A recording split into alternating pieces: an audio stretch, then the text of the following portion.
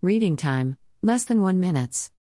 The Peugeot E-3008 SUV is an electric version of the popular Peugeot 3008 SUV.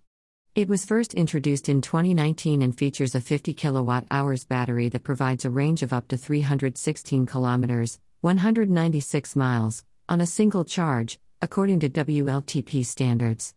The E-3008 SUV is powered by an electric motor that delivers 136 horsepower and 260 Nm of torque and can accelerate from 0 to 100 km per hour in 9.0 seconds.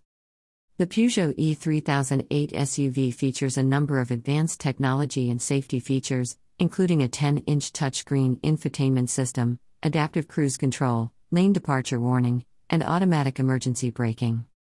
The vehicle also has a number of driving modes, including Eco, Normal, and Sport, which allow the driver to adjust the vehicle's performance and energy consumption.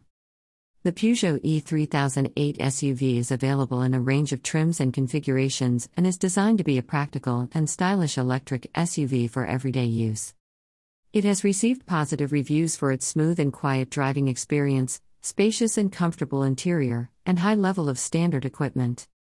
Peugeot has released information on its E-Lion electrification initiative, which will be led by the brand new all-electric E-3008. It will be the first car to use the brand new STLA medium architecture from parent firm Stellantis, and it will come with a variety of powertrain options, including a dual-motor variant with all-wheel drive.